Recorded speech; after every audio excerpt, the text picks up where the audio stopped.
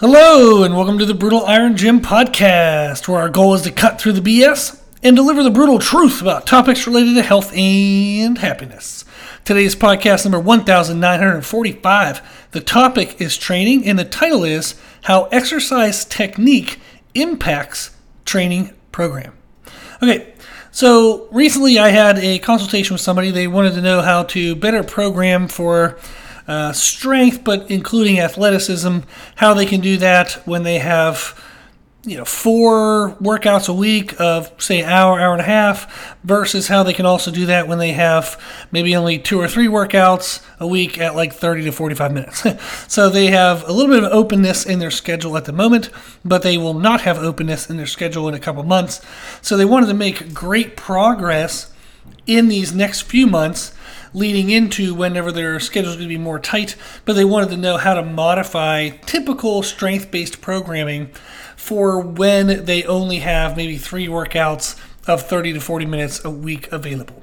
So in our initial consultation, one of the things I asked them to do was to send me videos of their lifts so I could better personalize their programming. In the programming that I sent them a template for the workout, which is basically kind of the bones, the structure of how the workouts would go. I then gave example workouts with specific exercise selection based on how they specifically, individually, they themselves move in their main lifts. So that's what today's podcast is going to be. I want to talk about the review that I gave them on their main lifts and how that impacted the programming.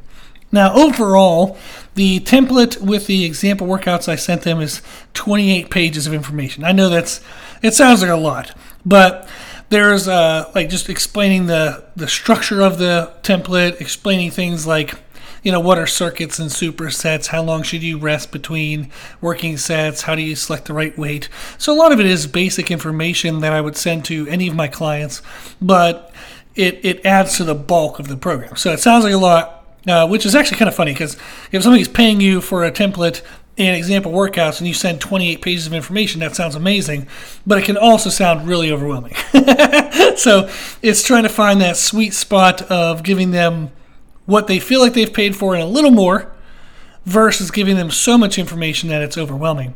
The back half of the template, since they are a powerlifter, they don't want to do exclusive powerlifting training. They would just like to do strength with some athleticism.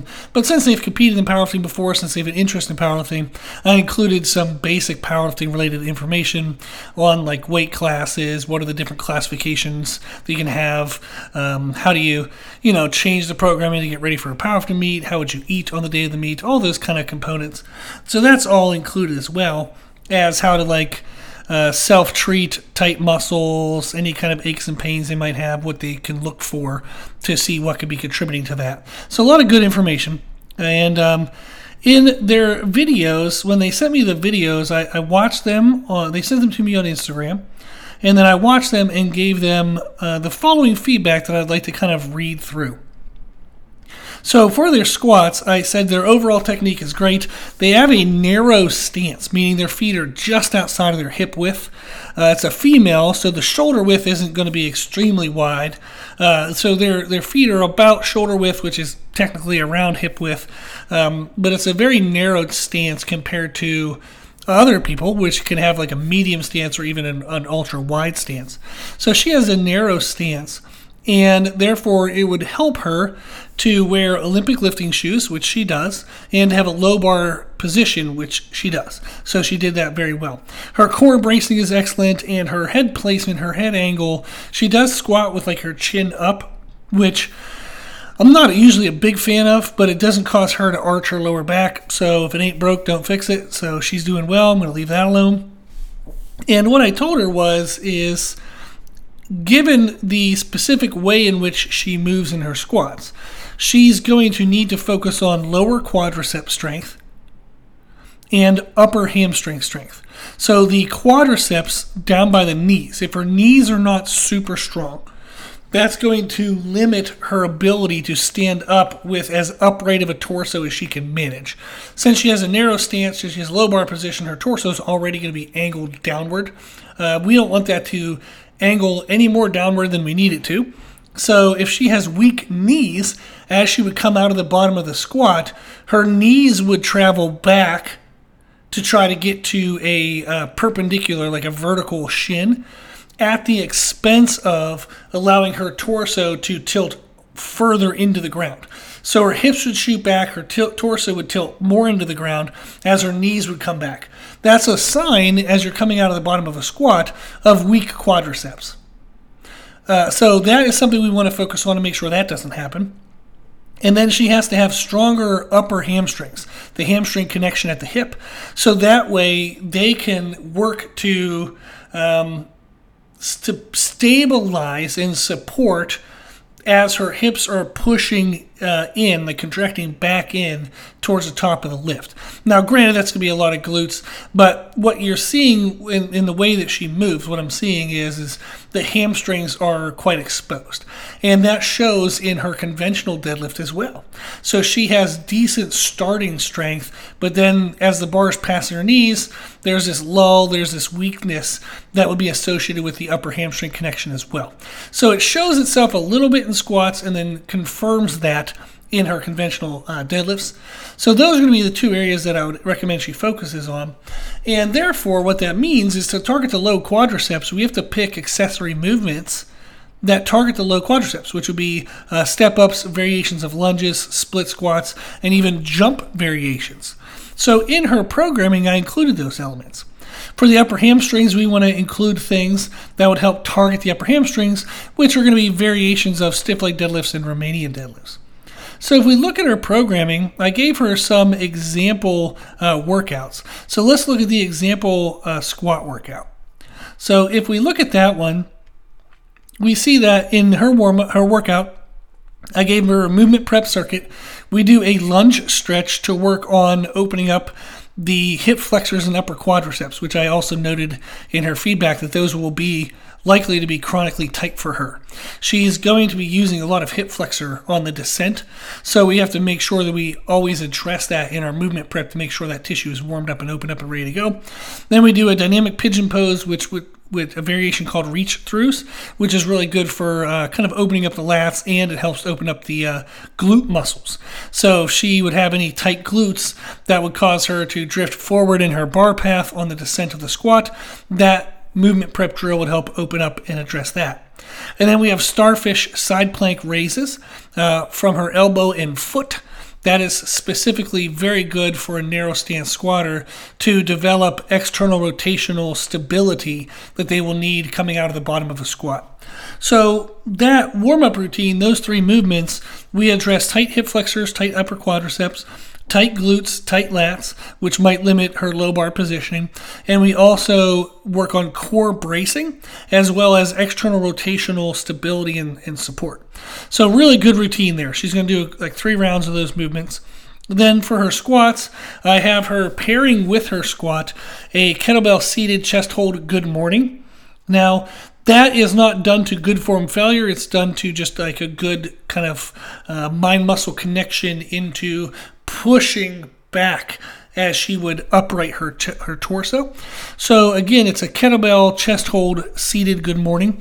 That mimics the sensation that she's going to need in order to push back into the bar as she's coming out of the bottom of the squat. So during her descent, her torso angles down towards the ground, more so than when she started the squat. So she typical with like a wider stance squat, and especially if somebody has like the right type of anatomy of like femur length and torso length. Some people can squat up and down with very minimal angle change in their torso. However, she is not one of those people. She will start the squat with a more uprighted torso. By the time she gets down to parallel, her chest will have had to angle down more towards the floor. That's not the worst thing in the world. There are people who squatted very well. There's people who squat over 1,000 pounds with those mechanics. I have other athletes I work with who have elite totals with that type of squat mechanic.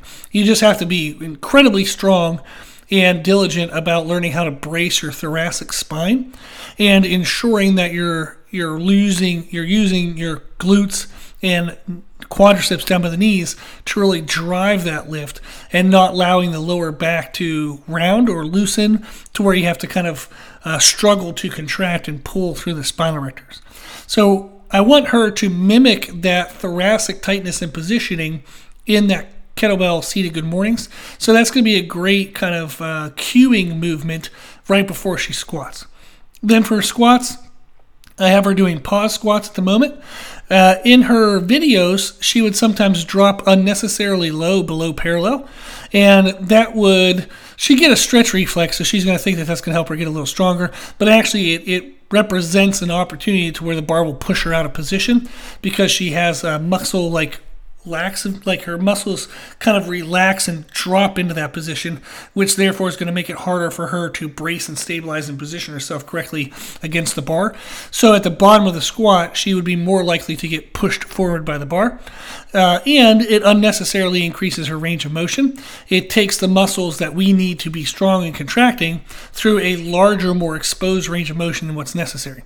So I want her to learn how to increasingly create more external force in her knees and her hips as she descends, so that way when she hits parallel, she has maximal external rotational force through the hips. That's going to create super strong, super stabilized hips, stop her right at parallel, and then we're in a little bit of a better position to drive up out of the quads at the knee end and to start getting the glutes and upper hamstrings involved. So the pause squats are going to be helpful for her. We're starting out the first week at like a 7 RPE for sets of 3, so she can just focus on positioning. And then the second week, still sets of 3, but we go up to an 8 RPE. Then week 3 is going to be sets of 3 at a 9 RPE. Then week 4 is 3 sets of 2 at a 9 RPE. So I want her to take the first week to don't worry too much about the weight, focus on positioning. Second week, worry a little bit more about the weight, but keep her focus on positioning. And then on the third and fourth week, see if she can maintain the position she's been practicing while adding in weight load. And then the accessories. After she does the squats, we have her doing dumbbell RDL pauses.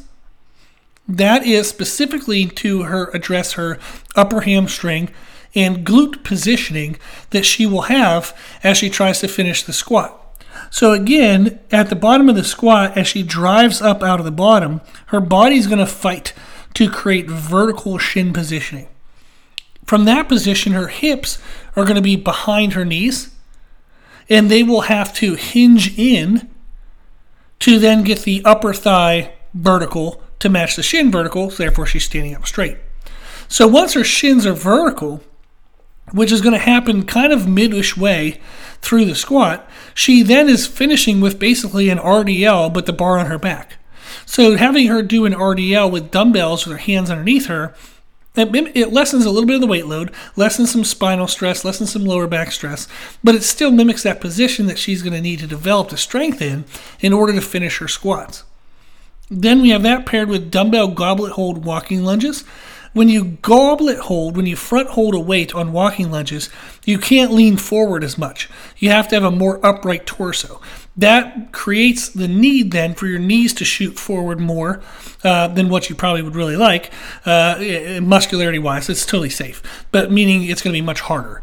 So her knees are going to have to travel more forward in the walking lunge when it's front-loaded than hang hold loaded or upper back loaded. So front-loading the lunges increases the quadricep involvement down by the knee.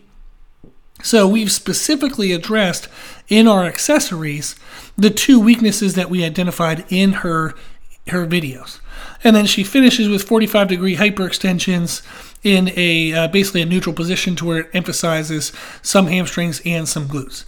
So that's going to be her movement to start with, and that's going to be basically her first workout of the week. Is we have that movement preparation that's specific to squats and her needs for squats. Then we have the chest held good mornings, which is specific to a very challenging mechanical aspect that she's going to need to develop in her squat, is uprighting her torso. Then the accessories of the RDL and the goblet hold walking lunges are to specifically target the positioning weaknesses that she'll have in her squats. And then the 45-degree hyperextensions is good volume to help add more muscle growth and more just total volume into those tissues, but in a very safe, kind of low impact way. So it's neat to see, or at least to hear, that based on her videos, seeing how she moved, we were able to pick the specific accessories that will address her weaknesses. Now, in the rest of the feedback I gave for squats, I told her about the improving depth awareness and positional control by working on external rotational force in the hips. And then I gave her some extra videos to watch about thoracic tightness and learning how to drive back into the bar. Then for her bench press, I gave her some feedback. She had overall really good positioning. She does have a pretty good arch in her bench press. The unfortunate part, though, is due to the arch, her elbows are unnecessarily pulled inward. Something's off. Her hands are too wide, but she has her elbows pulled in. So she's benching in kind of what looks like a weird, like Mark Bell used a phrase called a pterodactyl, pterodactyl position, meaning her upper arms are tucked unnecessarily inward, but her hands are still very wide. This is a couple things. It's a bummer. These are pretty easy to fix. So somebody should have kind of pointed that out for her, in the sense that there's something missing. She either wants that hand position, but then has to strengthen her chest muscles so her elbows can stay more flared to match the hand positioning. So therefore, her accessories would have to be a ton of chest flies, which women might think that's kind of odd to do. It is not. It is extremely necessary, extremely helpful for big, heavy benches. So I have women, like one of my clients, she benches over 200 pounds, and she weighs, I think, 160-ish. But she has an elite total, benches over 200 pounds, totally flat back bencher. She doesn't have the mobility and body position to have a big arch. So flat back bencher, over 200 pounds, and we do chest flies all the time because the outer pecs are extremely connected to that position. When you have a wide hand position, think of Jennifer Thompson. She has a very wide hand position. She has to have ridiculously strong, since she's benching over 300 pounds, ridiculously strong chest connectors out into the upper arm bone. And that allows her to have that wide hand position, but not overly require her to tuck her arms inward. When you tuck your arms inward, you're trying to then use more of your triceps, which means your body's afraid to expose the chest muscle, which means the chest muscle is too weak. So when Jen Thompson, she's been benching that way probably her whole life. She's been, the best in the world for over a decade.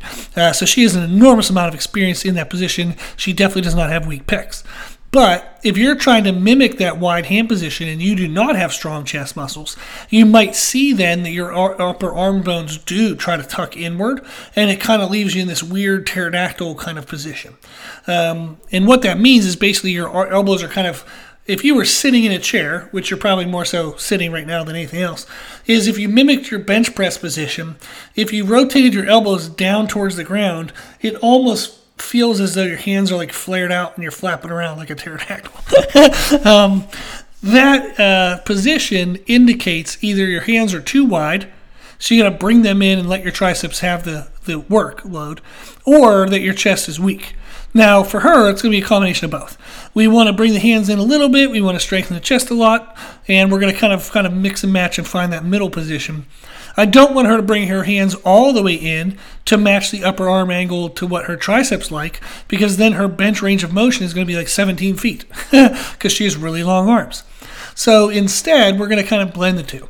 We're going to bring her hands in. I told her to bring her hands in about width of 2 fingers, so that's about 1 inch. And then we're going to be doing an enormous amount of chest work. So we're going to work on chest and triceps. She has very good stabilization and positioning. We don't need any lat awareness or anything like that. One of the things she's going to worry about or focus on is pec minor tightness. Her pecs are going to be pretty tight since we're going to start working on them. So I gave her drills on how to open those up. Now, if we look at her bench workout, how did we account for her technique in that workout? So the movement prep circuit, we have quadruped scapular retractions, which is really good for kind of prepping the mind muscle connection with squeezing the shoulder blades together for proper stabilization in the bench press. And it helps kind of start to push some blood flow into the pecs and kind of start opening up those tissues. We have bodyweight glute crossover lifts. These are great. It's like a quadruped position and a little bit of glute work because it's going to help her brace a neutral spine, a little bit of core bracing, a little bit of hip warm-up. It helps to activate her glutes a little bit, meaning she's going to start to feel them. They're going to burn a little bit. She can get a little bit of a mind-muscle connection developed for that day so she can better feel her leg pressure when she's bench pressing. And then I have her doing push-ups alternating with thoracic swimmers. And this is just a great way to get some blood flow started into the shoulders, but start to open up the pec muscles and get a good overall balance and openness of the shoulders. I want her front side and back side of the shoulders to feel balanced so she's nice and neutral in her shoulder positioning as she goes into the bench press. I don't want her shoulders to be pulled and rounded forward and inward, which would happen with tight pecs. So that movement prep is going to warm her up that way. Then for her main work, I have paired with the bench press, we have glute bridge march with her shoulders on the bench. This is awesome for learning how to maintain leg pressure and hip positioning. So then when you go into the bench, it feels like that's kind of second nature. So the bench work, same thing, we're going to do it with pauses. So that way she can feel as she brings the bar down, if she starts to internally rotate her upper arms and get that pterodactyl work, she can kind of feel that, correct that before she starts back up. Now, the accessories that we're doing, I have her doing bench press reverse bands. So reverse band and bench press. This is going to be awesome for just a major overload into all of the shoulder structure tissues, into the triceps, and it's going to help kind of develop that initial start as she unracks the bar and then bends her elbows to start to bring the bar down. She has to commit to exposing the chest. Now, the bands, as she lowers down, are going to reduce some of that stress tension, so it's going to keep the chest safe. But I want her to get used to exposing the chest as she lowers down, so that way over time, as we grow them, her technique will match the growth of those chest muscles. So that way, as she gets stronger, she's already in the position to learn how to use them. We don't have to do that in parts. We don't have to get the chest strong, then fix the technique. It's going to fix the technique and get the chest strong at the same time. So great work there. Then I have her pairing that with chest-supported rows. And that's just great for developing balance in the upper back muscles to balance all the pushing work that we're doing in the front side of the shoulders. And then also it's a nice strict type of row that mimics how you need to squeeze your back during a bench press. So very good mind-muscle connection and joint balance there. And then we finish with thumbs-in dumbbell chest flies, and that's going to really target that outer connection at the pec into the upper arm bone, so that way we can really start to build that tissue up. So that was an example of how we modified the bench workout to match the feedback that I gave her on her bench press. Now, we did the same thing with the deadlifts, but I think we got the point now, so this podcast is already getting kind of long. But deadlifts, she actually had... she has a good... What's noteworthy about deadlifts, she had good technique for sumo, but aesthetically, the sumo deadlifts, given the limb length she has, are going to disproportionately grow the upper outer glutes. So she's going to have a very wide and thick upper outer glute, but she's not going to have good density, thickness to the glute itself. So the glutes won't look as rounded from the side as she would want. They're going to look very thick from the back. If you're viewing them straight from behind, she's going to have a thickness on the upper outer of her glutes, but she's going to have flat glutes. Aesthetically, I don't think any girl likes that. At least I've not had any female tell me that that's the look they wanted. That's usually a look that we try to correct and fix. So I told her although your sumo deadlift looks good, it doesn't address the weaknesses that we do see in the squats, and it doesn't grow your glutes the way that you would want. So if we switch to conventional deadlift, since she does actually look pretty good in conventional deadlift as well. Some people's their body mechanics, like one lift is great and the other one's awful. She's one of those people where both lifts actually look pretty okay. The conventional deadlift, due to the narrow stance, it's going to expose the hips more because the hips are going to have to be further away from the barbell during the lift. But in a good way, that exposes the same weaknesses that she has in squats. And it helps to develop a better rounded glute. So she's going to like the aesthetic development that she'll get from conventional deadlifts more than sumo. And anything she does for conventional deadlift will also benefit her squat strength. So since her current strength level, she's actually pretty damn strong. She can deadlift over 300, almost squat 300. Benches, I think, like 160, pretty good, somewhere in there. So very good strength levels. And what's interesting about those strength levels is we can do the squat workout on Monday, and those tissues will actually kind of be ready to go by Thursday or Friday. So rather than us doing sumo and only stimulating the weaknesses that we see in squats once a week, why don't we do conventional deadlifts so that way we can stimulate those same weaknesses twice a week? And that better matches the recovery capacity and the recovery frequency of those tissues. So every single week, she's going to be getting 2 stimulus for those muscles rather than just 1. So in the span of, say, 16 weeks, she's going to get 32 stimulus rather than 16. So she's going to be able to make much faster progress by actually training the lift that feels a little bit weaker and more exposed. It sounds crazy, but this has been proven time and time again when I've done it with other clients, is why not maximize that when we train, we're training to get stronger, not just to be strong on that day. She doesn't care how much she deadlifts on a random workout. She wants to deadlift really good when she wants to test her deadlift. So at that time, maybe we'll test in sumo, or we'll decrease the frequency of the conventional and the sumos, make sure the conventional and the squats, make sure she's peaked and ready to go. But in regular training, when you're just training to get stronger, it's better for her to train the weaker lift, so that way she can get greater overall improvement in both lifts, the squat and the deadlift. So this is actually going to be a huge benefit to her to train her conventional deadlift mechanics rather than the sumo deadlift mechanics. So I thought that was neat to notice, is not only is she going to get better strength development long term, she's also going to get way better aesthetic development, which she'll be very happy about.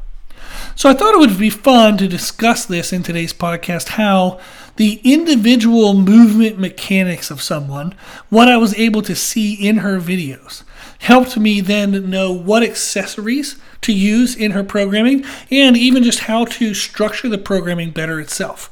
So I thought that was fun. Maybe there's some things you could take away from that for yourself. If you have any questions or if you need anything, just shoot me an email. My email is brutalirongym@gmail.com. If you're ever interested in a consultation like she's done or any kind of other coaching services, we have all of our services on our website, www.brutalirongym.com. Awesome. Okay. Hopefully that was helpful. If you like the podcast, please share the podcast. If you like the podcast, please consider donating to support the podcast, which you can do on our website. Also, if you like the information we share in the podcast, you can find more from us on our social media channels. You can find us and follow us on Instagram and YouTube under the name Brutal Iron Gym. As always, I hope this was helpful, and thank you for listening.